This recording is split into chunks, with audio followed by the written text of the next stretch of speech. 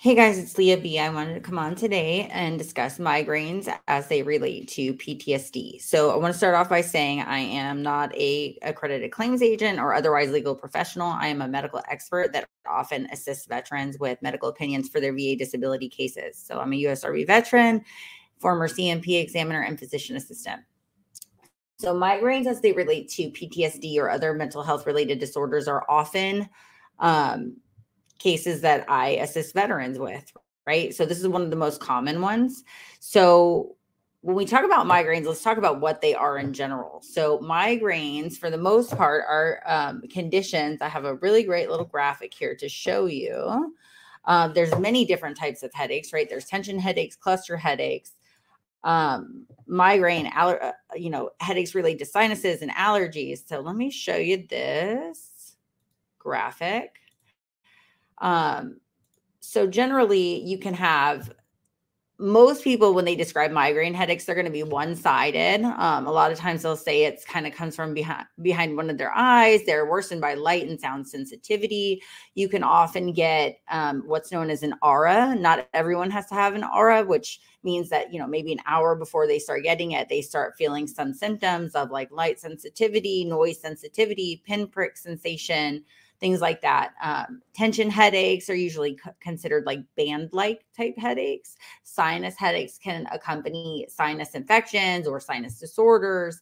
Cluster headaches, also often described as behind one eye and almost like ice pick-like. We hear that a lot.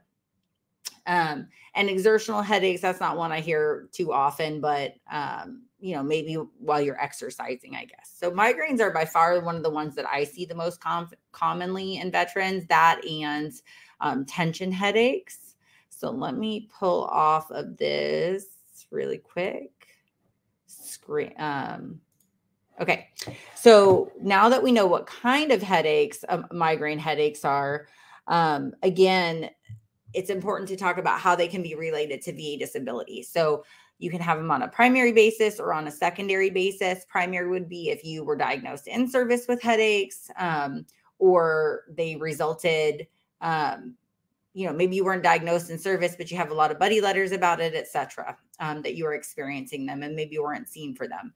Now, on a secondary basis, migraines related to PTSD would mean if you are service connected for PTSD and your PTSD is worsening or causing those headaches, right? So there's a lot of literature that we use. I'm going to share some of that with you so that you can look it up, share it with your doctor. This is some of the literature I use in my letters to discuss. Hang on one second. Let me pull these up that you may find helpful. Hang on. Okay. So first article is going to be a cross-sectional study titled Post-Traumatic Stress Disorder and Migraine, Epidemiology, Sex Differences, and Potential Mechanisms, published in 2011 in the Headache Journal. It suggested that the presence of PTSD may be associated with increased predisposition of developing migraines, and a common shared mechanism is that serotonin and norepinephrine levels are lowered in both those conditions. Articles published with the American Academy of Neurology and the American Migraine Foundation report that veterans with PTSD are four times more likely to have headaches, and migraine sufferers report almost twice as many traumatic stressors than those without headaches, okay? Another article would be the associations of post-traumatic stress disorder symptoms with migraine and headache after a natural disaster. So again, a lot of these PTSD incidences aren't maybe related to natural disasters, although some people can have them related to like Katrina and other disasters that they responded to. But all in all, the symptom is the same. Even though this one's about natural disasters, it still relates to post-traumatic stress disorder, right? So we use that article specifically as well. And I'll give you guys one more. Understanding Migraine Through the Lens of Maladaptive Stress Response, a model disease of allostatic load, published in Neuron. Also examine whether migraines are a disease of allostatic load, and opine that behavioral or physiologic stressors are frequent and or severe. Allostatic responses can become dysregulated and maladaptive. There's more to it than that, but those are some good articles that you can kind of pull up, take a look at, share with your healthcare provider, and they may or may not be able to assist you with a letter. Letters are never required, nexus letters. A nexus is always important to establish. A nexus meaning a relationship between whatever the injury or illnesses in your service, but it doesn't have to be in a letter format. They can just write a couple of sentences in your record, and that may be helpful. Or your VA compensation and pension examiner can also, discuss that at your CMP exam and provide you a positive nexus. Okay. You can also hire someone like me to review your records, do a forensic evaluation of your files, and write a report based on what I evaluate. Okay. But that's not always, necessary. It can be helpful based on, a case-by-case situation. So I do like to discuss ratings because I know that sometimes can be helpful to veterans to talk about that.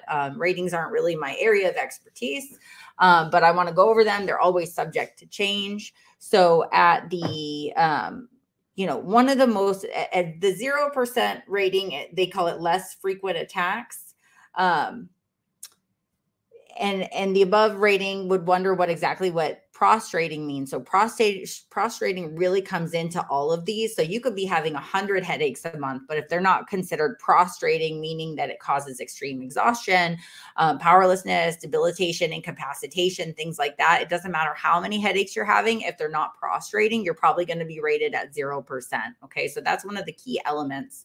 And then beyond that, it really depends on how many you're having. So at the 10% rating, it's like you have to have prostrating attacks, and then they have to be at least one every other month. The 30% is prostrating attacks at least once a month over the last several months. And then at the 50%, it's very frequent, completely prostrating and prolonged attacks, protective of severe economic inadaptability. So that is the area where I see people get tripped up a lot, because between 30 and 50%, one of the key elements is the severe economic inadaptability. And what does that mean? That's not really well defined. It's pretty subjective. What I like to see is, does somebody have, like, maybe they've had FMLA leave and had to take leave because of their migraines. Maybe they're on Social Security disability because of their migraines. If they have a report from, time clock stamps from their job showing that they've had to miss a lot of work, right? Something beyond you just saying, hey, I've had to miss work. I mean, that may cut it for some examiners, but like for me, I like to have something tangible to show, okay, this veteran is having economic inadaptability because of these headaches. And here are some objective data points as to why or how that's happening.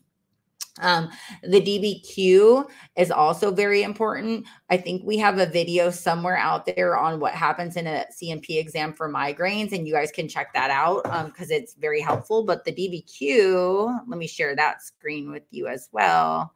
The DBQ,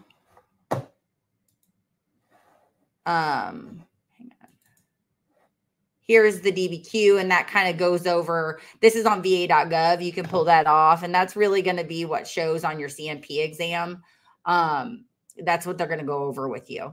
So I hope this was really helpful. Please let me know if you guys have any other questions or concerns about migraines and PTSD.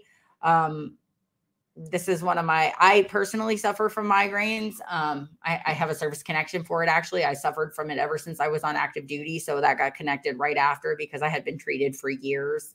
There's a lot of great therapies and medications out there for them. And so if you're not seeing your doctor for it already, and you believe you're experiencing them, go follow up. And thanks for watching, friends. I hope you guys, this is right after Thanksgiving. I'm filming this. So I hope you guys really enjoyed your Thanksgiving holiday, and I'll talk to y'all soon.